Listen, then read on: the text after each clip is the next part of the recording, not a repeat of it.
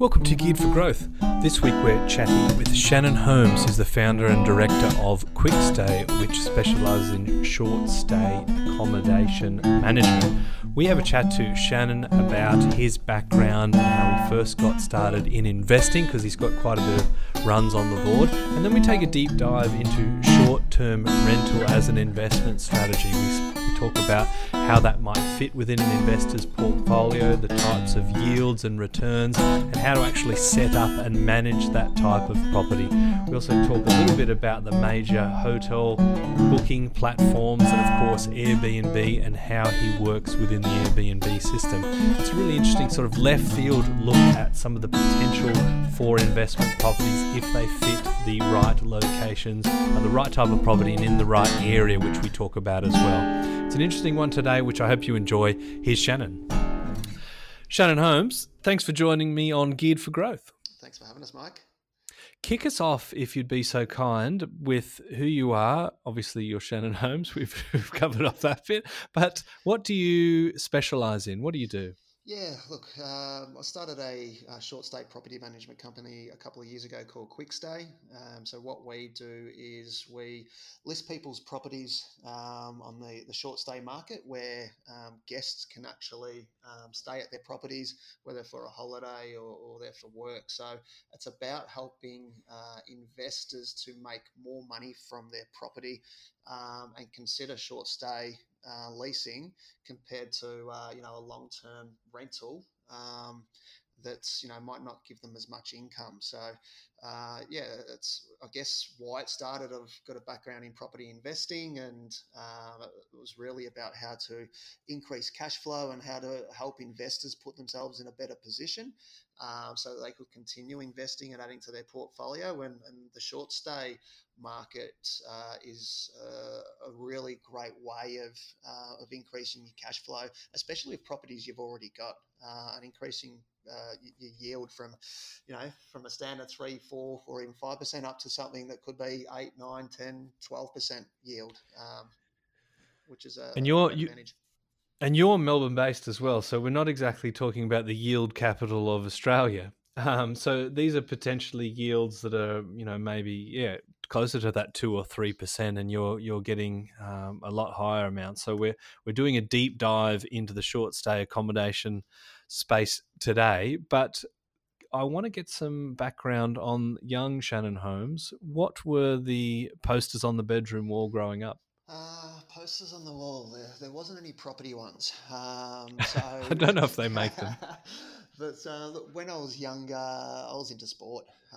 So my dreams and my goals were to play AFL, and I guess that's where all my drive and all my time was spent up till probably the age of 18. And I guess at the time didn't make the cuts in the end, and had to pursue other dreams. So property wasn't something that was in my family. I didn't know much about it, didn't have much of a background on it, and just I guess focused on getting full-time work. And by the age of 25 was when I purchased my first property. So tell us about the first one. Yeah, look, it was probably about 2 years in the making, to be honest. I spent a lot of time reading books and going to events and speaking to people who were investing. It was a big leap, a scary one, and I guess there was so many different ways of doing things. And for me, I ended up buying an owner-occupier home on 600 square metres, purchased it on my own, lived on my own, and just focused on paying it off. And I guess one thing led to another from there, and got right into investing and property developing. So I've been investing and in that space for the last 13 years, and also have a background in helping people grow property portfolios. So I guess with my background and education and knowledge was why Quickstay was born. We didn't just start Quickstay because we stayed in an Airbnb once and thought, hey, this sounds like a great idea. Let's start a business. A lot of great businesses start that way, but you put a little bit more thought into it. You're saying, look, I'm sure it was the first instinct, staying in an Airbnb. This is great, but obviously there was a lot more that went into it down the track before we began, and we've actually got an apartment ourselves, and I guess how we really got into Airbnb is that we have an apartment in Perth, and at the time the market was going through a bit of a downtrend with all of the mining jobs cut. So a lot of people escaped and moved out of Perth. So we had an apartment ourselves that basically we couldn't get rented out for 10 weeks. And got mortgages to pay, so needed to have some income coming in. And after traveling and staying in Airbnbs ourselves, we thought, let's give this a shot. So I flew up there, gave it a bit of a renovation and just tidied it up, furnished it and listed it. And within a couple of hours, we had a booking. And then the rest is history. That property for 2 years had a 90% occupancy rate, 93% occupancy rate, which was very, very strong. And we were getting double the income than what we were initially through a long-term rental. So that's when I seriously started thinking about, hang on, there's a business opportunity here, and one thing led to another. You've certainly got us. You've certainly got our attention with double the income and booking within a couple of hours. But let's go back to the beginning. Can you start us off with these booking sites? There's a lot of them. They're all over the television. My favourite one's that Our one where he rides on the pencil and stares at the person sort of cutely. He's my favourite. There's the polar bear one. Then there's the lady who sort of swans about getting the cheap deals. How do they make their money, and why are they such a big thing in Australia? Look, these operators are very successful. They've got a very good model where they're making income from the guest who is making the booking, and they could be making anywhere from, say, 15 to 25% of what that booking amount is for their stay. Then they're also making money from either the hotels or the managers or the operators who are listing the property. And again, they could be making, 10, 15, up to 20% from that end as well. So these operators could be making 40, 45%, or say 30 to 45% from the total booking income for every single booking that's made. So these guys do quite well, and those sites that you mentioned, they're all quite similar. They're all connected to pretty much hotels and resorts. There's been a big push, I've noticed, from local operators or local hoteliers or moteliers to encourage people to book direct, citing issues like these big sites being owned by overseas entities and not paying tax in Australia. Do you think no matter what sort of the argument or the opposition is, these types of conduit sites are here to stay? Tax side aside, these sites, if the more direct bookings they're having, it means that the less commissions they're paying out. But the flip side of that is that these operators, they need these sites to increase the income, to increase the occupancy. These big companies, the ones that you've mentioned, you see them on the commercials because they're spending millions of dollars a year on marketing. So they're actually putting the name out there so people can basically go to their sites and book. Probably 50% to 70% of bookings are probably going to come through those channels unless it's a very well-established apartment or hotel that's done well with its creating bookings itself. So without them, people would struggle, and I guess with so much competition as well, it's all about exposure. Yeah, and I guess there's a lot of smaller places that aren't going to be able to compete and have that global brand. I mean, you'll talk to people that say, I only ever stay in Hilton. There's Hilton hotels everywhere, and that's a big brand, but there's probably tens of thousands of smaller apartment chains that are never going to sort of be front of mind. So yeah, it sounds like they're here to stay. With these sites, though, let's say you are an investor within a complex, you own one apartment within a complex. Are you able to list on these hotel chain sites, or is that more a bulk thing where we're talking about whole Yeah, buildings? look, on those How does that sites that work? you mentioned, it's pretty much impossible for someone just to list their own property on there. So, I can't list my house on, say, Trivago by itself. Um, it's predominantly for. That's the lady That's one right. for anyone that's uh, that's confused. I mean, I make out that my description based on mascot is clearer, but I think people know Trivago probably more But than they yeah, know the lady. look, it is difficult. So they have agreements with these big complexes, but times have changed, and Airbnb really disrupted the market with allowing individuals to actually list a property on their platform. And over time, now you're starting to see some of these other platforms, I guess change the way that they've set up their websites and allows I guess management companies and operators to list personal residents on these sites if they're bringing multiple properties to that particular platform. You mentioned Airbnb before, which didn't come up because, well, mostly because it doesn't have a mascot, so they've lost a point there. But that's the big daddy. When that came to town, that made a lot of noise. We're doing $2.6 billion worth of US dollar revenue as of 2017. My little Google search tells me. What's different about Airbnb, and why did it make such an impact? Yeah, look, it was a disruptor mainly because I guess your booking.coms and those other hotel booking sites had agreements with hotels. Where Airbnb basically they created a platform that individuals all around the world could actually list their own personal property on there. And started off with just renting a space or renting a room. So it didn't even have to be the entire home. And basically, yeah, you could put your bedroom available for rent, and someone could knock on your door and come and sleep there for a night or a few nights, and that was it. So people obviously saw a lot of value in that, and thought, you know what, I've got a space, I can make some money off this. This can help chip away at the mortgage and give us some extra cash flow.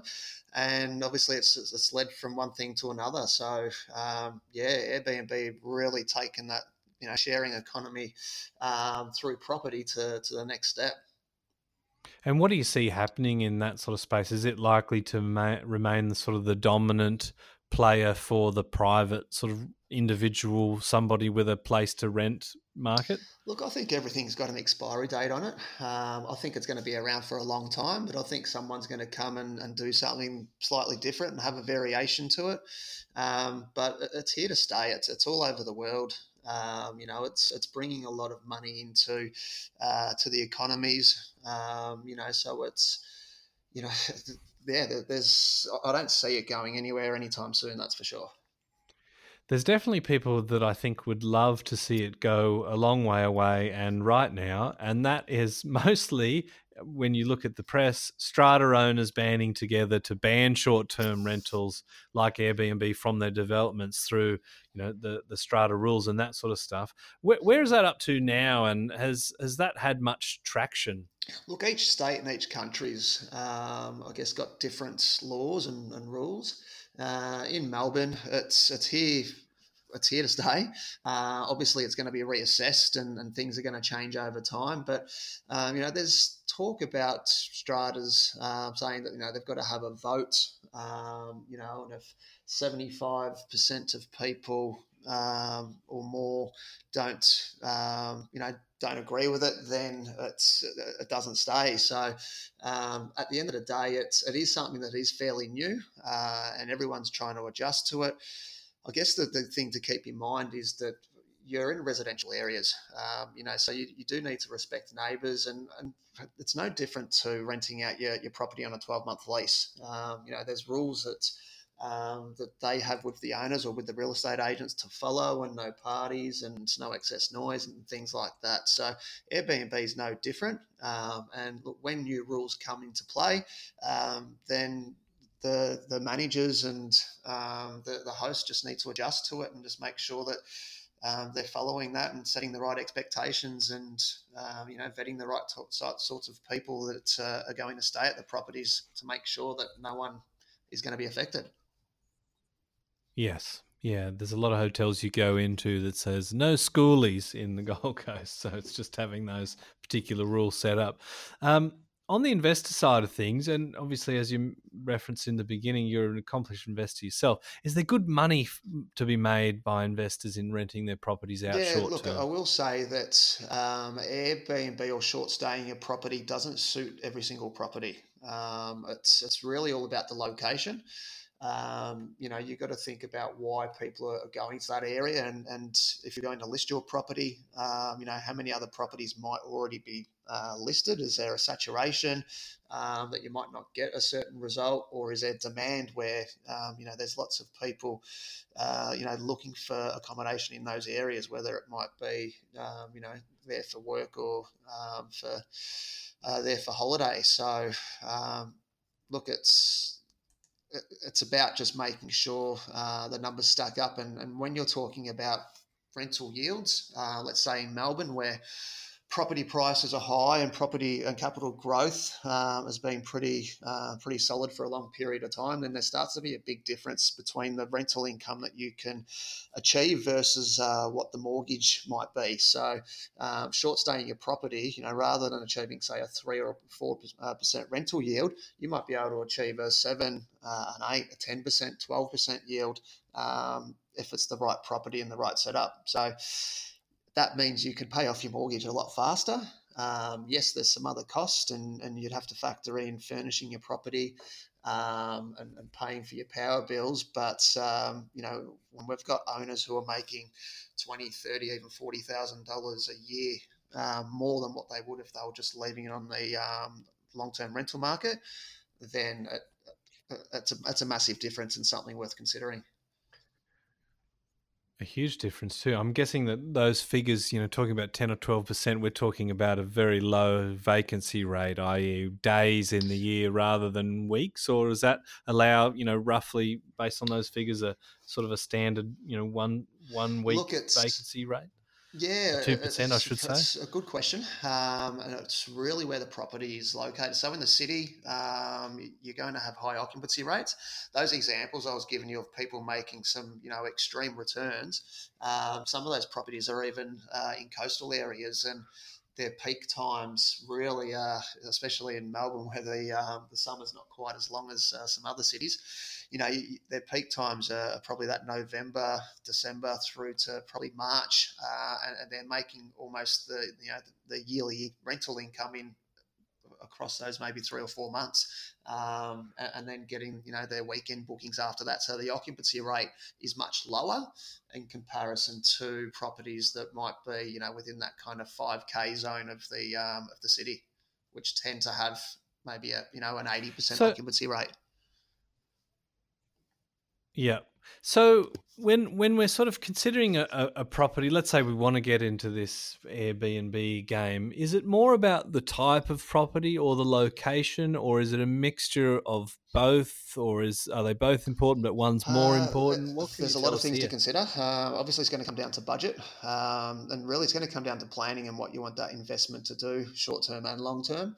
But look, the amount of properties or the type of properties that we manage, there's a mixture of 1-bedroom, 2-bedroom apartments, and then we've got 5-bedroom and 6-bedroom houses. So, it really just comes down to what you want that property to do. We've just onboarded a new one this week, and the owners purposely purchased it because he travels to Melbourne once a week. So rather than staying in a hotel, he wants to live in the property himself once a week and then rent it out all of the other nights.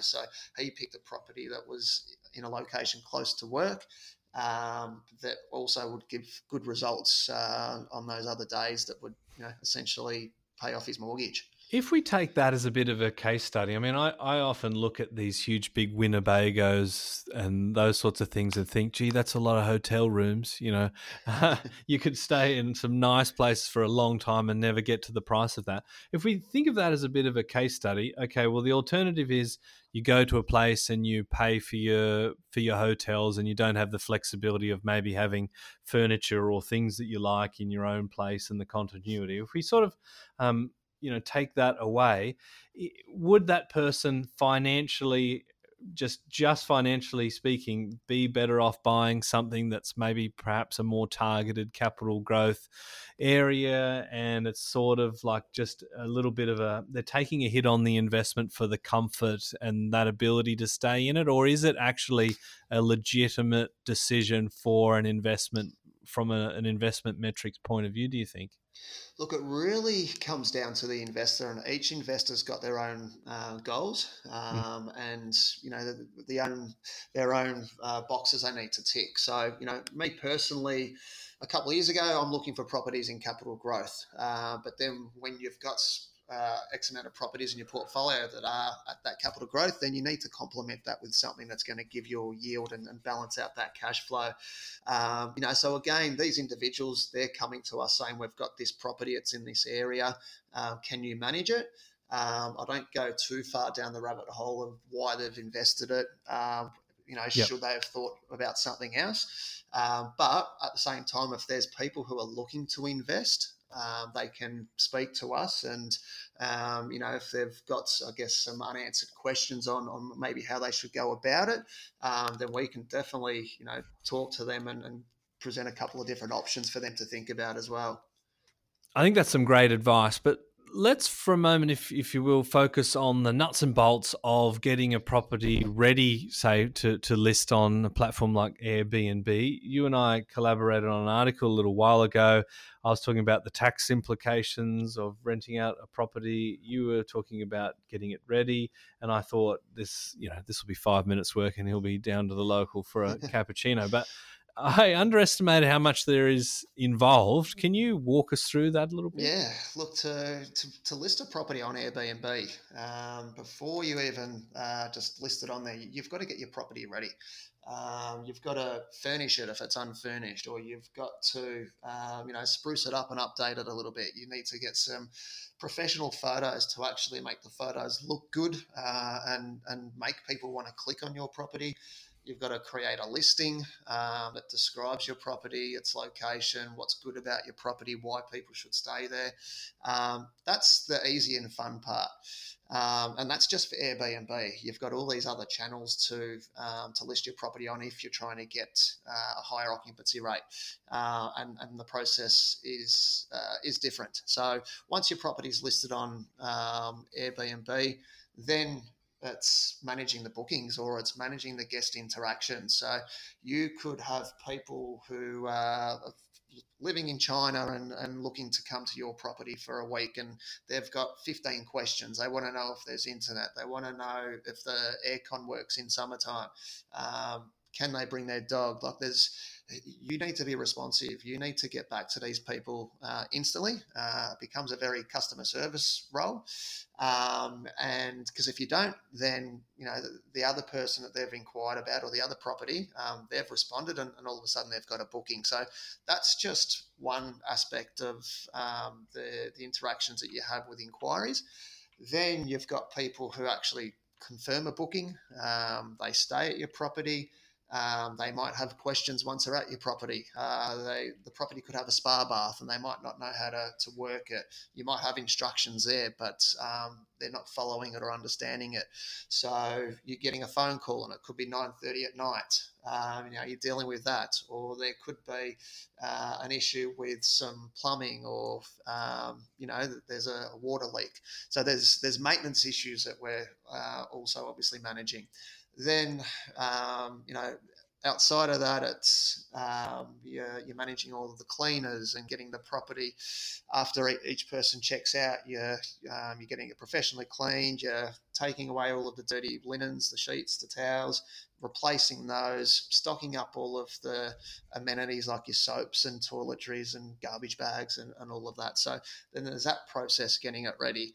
that's there's a fair bit involved with that, and it can be time consuming, and especially if you don't live near the property and you've got to travel there back and forth. So there's a lot involved and a lot more that's involved just on that side of things. I have to say, it sounds absolutely terrible. But and this is where I probably need to apologize, because you actually thought it was such a good idea that you were going to start a business to take that pain away from people. Now, are you a glutton for punishment, or are you someone that is very good at setting up systems to manage this sort of stuff? Are there sort of savings or advantages in doing it in bulk? Is what I guess what I'm trying to get look, at. it's. I think people like the idea of, and it really comes down to the individual. They could be semi-retired. That might be given them. It could be a bit of a hobby for them to go and drive back and forth from the property 5 times a week to go and change over some sheets and give the house a 3-hour clean, and it's each to their own. But we've had lots of people who have tried that, and then after a while they've just gotten over it. So it needs to be a well-oiled machine. You do need to have a lot of systems in place. You do need to have a team. It's not a one-man band type job that you'd want to be doing, because it can become a full-time job. And at all hours of the night. If someone's calling you up because they've locked themselves out of the house at 10 o'clock at night, and you're going to have to drive there to let them in, and that's disrupting your Saturday night, and it's your son's birthday or something like that, I'm pretty sure that's something that a lot of people don't want to deal with. So we get the right people involved to do that, who don't mind doing that. Beautiful. Well, yes. I mean, that sounds. I can imagine there'd be a myriad of things that pop up with the management. So it is a little bit. There is a bit more to it than just taking the photos and getting the funky soft furnishings. How does your platform? So your business obviously is Quick Stay. How does that?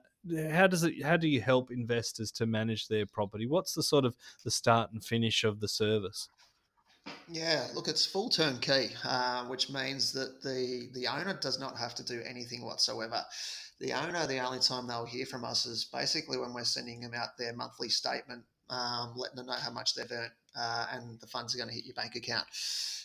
So once we basically get the keys from the owner, we will go and set the property up, get it ready, organise the photos, get the cleaners in there, so it's ready for the guest, and then that's it. We'll list the property on all the booking platforms. We'll manage all of those interactions. We'll manage any maintenance issues. If the lawns need doing once a fortnight, the bins need to be taken out, once a week through garbage pickup. All of that's taken care of. So there's not a single thing that the owner has to do. So we try to, make it as easy as possible for them. It's like going through, I guess, a normal real estate agent. You have a 12-month lease and you don't really need to do anything. I guess the difference is that the real estate agents in those, 12-month leases aren't really doing much themselves either. They might go do an inspection once a year. But with us, we're inspecting the property. It could be 4 or 5 times a month after each booking.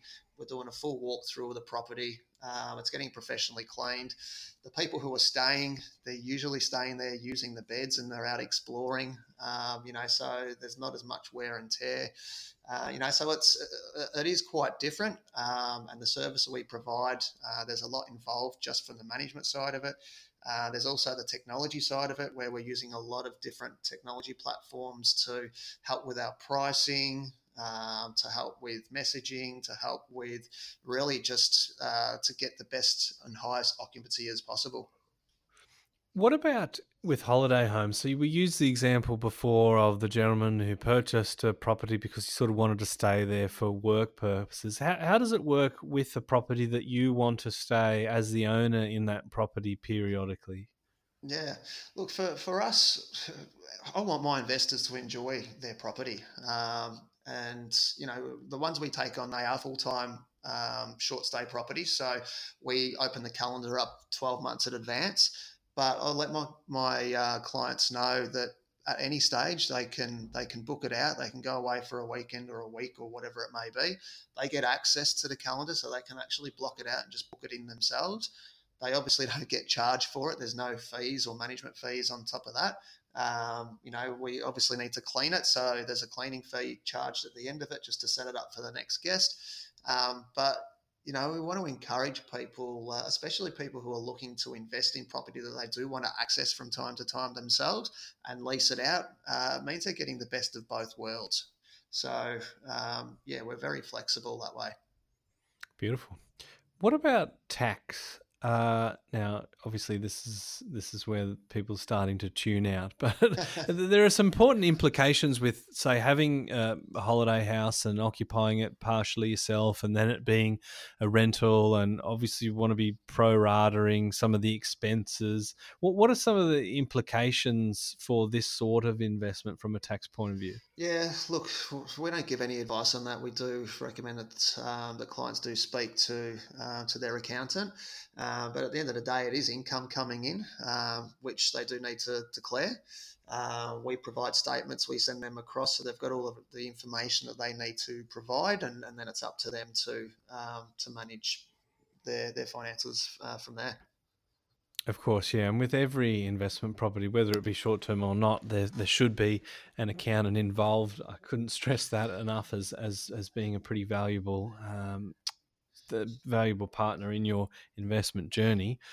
What about horror stories? That's something that I think that might turn people off. We've all got horror stories of tenants that set up meth labs or bikie gangs or what have you. There must be a lot of short-term rental sort of horror stories out there, and I'd love to hear some fruity ones if you've got any anecdotes. But also, how do property investors that decide to short-term rent insure against these sorts of incidents? Yeah, look, I think with anything, there's always going to be, and it doesn't matter in what industry or I guess what sort of field of play you're looking at, but there's always going to be someone trying to bend the rules somehow.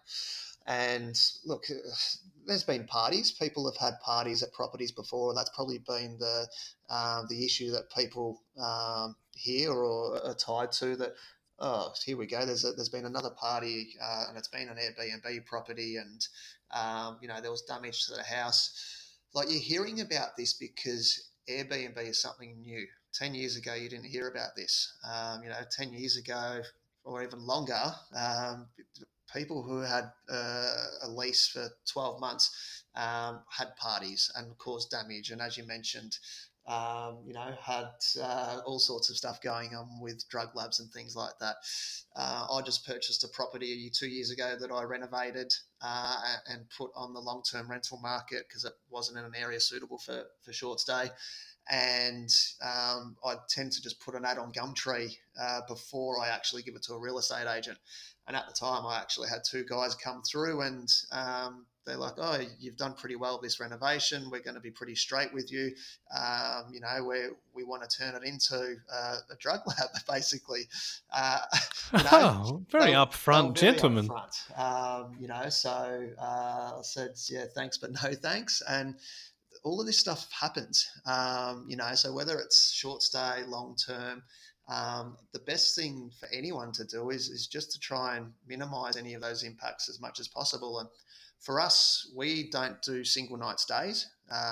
People who are looking to have a party are not going to go book a house for 3 weeks and then have a party. They're generally just booking it for one night, get in, get out. They're generally, I guess, younger people who are booking these. So, when people are making a booking with us, there's a certain criteria that we only accept. People must have to provide a license. They must be over 25.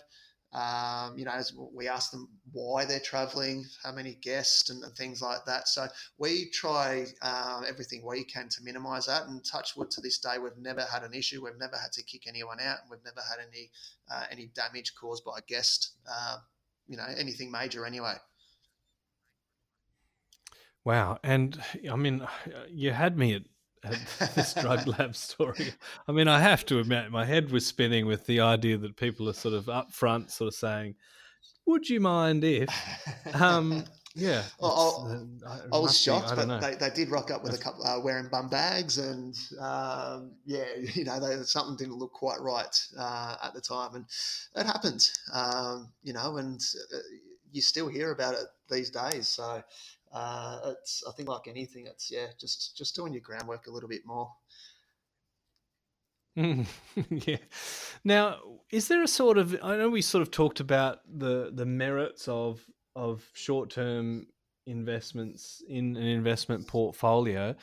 Is there a sort of investor that you would recommend a short stay style property to? I mean, there's the obvious example that people may want to sort of live in the property or occupy the property from time to time. But is there any other sort of person that you would recommend this as a structure too, or as a Yeah, look, strategy too? it's really, it could be someone getting into the market, that's, they might have a certain budget, so their budget might be, four or 500,000, which means it doesn't allow them to, go buy a house, but they need to be, I guess, close.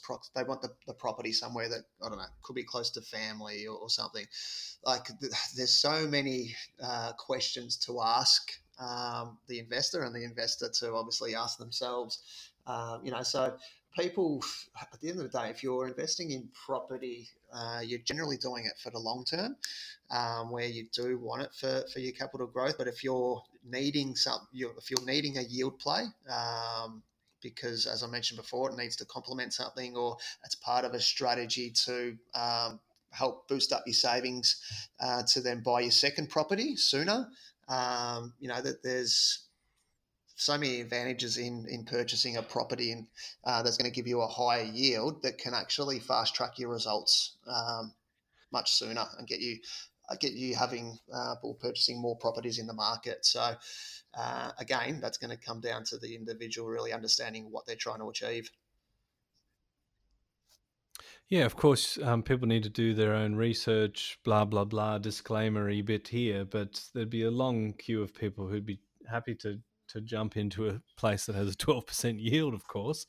On that yield, obviously occupancy is one of the variables there. So with long term leasing, you're sort of fixed into that structure. Obviously, leases expired, and sometimes tenants will change over and that sort of thing. But is the occupancy quite variable? Is that a bit of a downside? And is that an easy question to answer? I.e., CBD Melbourne might be sort of like clockwork. There's not really much vacancy, but some of the seaside things Yeah, are look, I think seasonal because we're based. picky with the type of properties that we take on, our results that we achieve are pretty consistent. So, but the properties that I take on, there's not really anything that's achieving under, say, even say a 75% occupancy, which is pretty solid. Hmm. If there's something that's, that might be a 40 or 50%, I will let the owner know that that's probably not going to be suited to our model.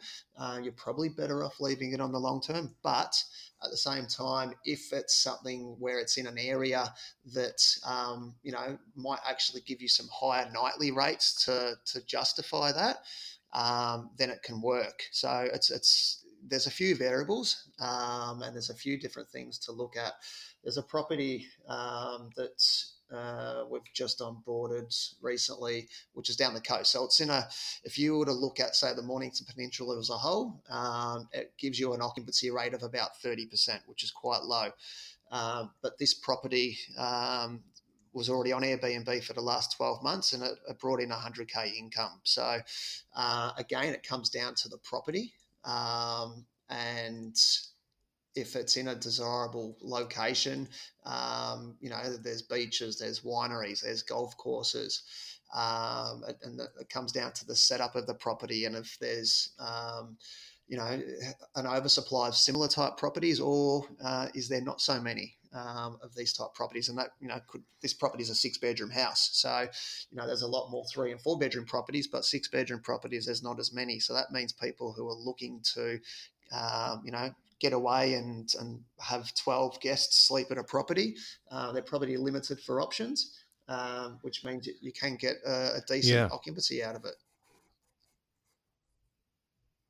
Now, One little thing that I was just doing, and I was listening intently, but because I'm a numbers nerd, I was crunching a couple of numbers, just interested in this occupancy side of the equation. So, if we take, for example, a place that might rent on the private rental market for $500 a week, that in Melbourne, what would that be? A 2-bedroom apartment, something I'd like that? say, I'm not up yeah, to pretty date with much a my two-bedder. Melbourne rental prices, but and is it reasonable that if you were to short-term lease that, you would be able to be sort of looking at $1,000 a week, so that would be $142 a night, something like that? Would that be the No, going so rate, or would it be a little bit higher? 142, pretty much for a two-bedroom property. You'd be looking anywhere between that kind of, Hmm. say, yeah, 140 up to say kind of 180, and then you've got, it's very seasonal, right? So if there's events on, or if there's public holidays, or if that location all of a sudden, has got a music festival or something on, then those rates could be put up to 250, $300 a night. We've got Christmas coming up, Yeah, so okay. November, December, January, February, your summer months. That's where there's a higher influx of travellers coming into Melbourne from all over the world. You've got a lot of events, so the prices go up a fair bit, and then it's just managing the prices in the colder months. But you've still got your working travellers, so prices might drop, but that's why it's important to not just list your property and have it as a set and forget. It's about understanding what's actually happening around you. And we use technology to find out what other properties are being rented out for, how much, how often, so we can actually price it correctly to get the most out of it. Interesting. And obviously, you'd know when some of these events are coming up and that sort of thing as well. So if we plug that, say you're 140 to 180, I've come up with $164 in my little spreadsheet thing. Comparing that to the sort of standardly rented property, $500 a week with a 100% occupancy rate, that we're talking about 26 grand a year in rent. If we're doing it at 164 a day as a short-term play with 75% occupancy, which I think you mentioned was, you don't really have anything under that, we're talking about $44,850 a year. So it's a difference of 18,000 or almost $19,000 a year as a short-term rental, even with it being vacant 25% of the time. And if we made it vacant 50% of the time, it's still actually coming out ahead. But at 75%, we're talking just under 19 grand of extra revenue. And I'm assuming that you're not charging $19,000 a year to No, look, there's manage obviously a management two-bedroom fees, but there's apartment in also Melbourne. management fees with your long-term rentals. And I guess one factor that's probably not in your calculations is that if your property has just come off a 12-month lease and you need to find new tenants and you give it to the local agent, and especially if it's a two-bedroom apartment where there's 500 similar properties that are available for rent in a similar location, then you're not going to rent it out tomorrow. We've had people who have had their properties listed for 12 weeks with an agent, and that's 12 weeks of income that's lost. So you're talking, almost 20% of your yearly income gone just from having your property, listed to try and rent it out. Where on short stay, once we put the listing up, we can get bookings within 2 hours. And have bookings come through straight away. So that's also another important factor to put in your calculations when you're looking at, I guess, the differences between the two. Of course. And if you're doing your calculations, don't do it on a podcast while the other person is speaking and punch away. But of course, I can't help myself being a tax depreciation nerd. But those numbers are quite compelling if you've got a property in that situation. So you might not necessarily think that a 2-bedroom apartment is a good investment in Melbourne. But if you happen to have one, or you want to sort of have partial use of it, then obviously this scenario works very good on paper. Shannon, if there are people that have questions or want to talk to you about punching a few things into an Excel calculator and doing their own sort of due diligence, what's the best way to get in touch with you? Yeah, look, the best way, they can hit our website at quickstay.com.au. They can email me directly at hello@quickstay.com.au. And yeah, from there we can basically set up a time to have a chat and understand what it is that they're got and what they're potentially looking for and how we can actually help solve any problems they may have. Beautiful. And just to finish us off today, if there's one piece of advice that you could share with would-be short-term property investors, what would that be? If you still want to have an enjoyable life, don't create a second job if you're not looking for a second job. I think that's pretty good, because looking at some of the things that you spoke about earlier, it can be a pretty exhausting sort of second job, as you say, with fielding all of these inquiries. So I think that's fantastic advice. So thank you very much for joining us. No, thanks for having us, Mike. Cheers. Chat soon.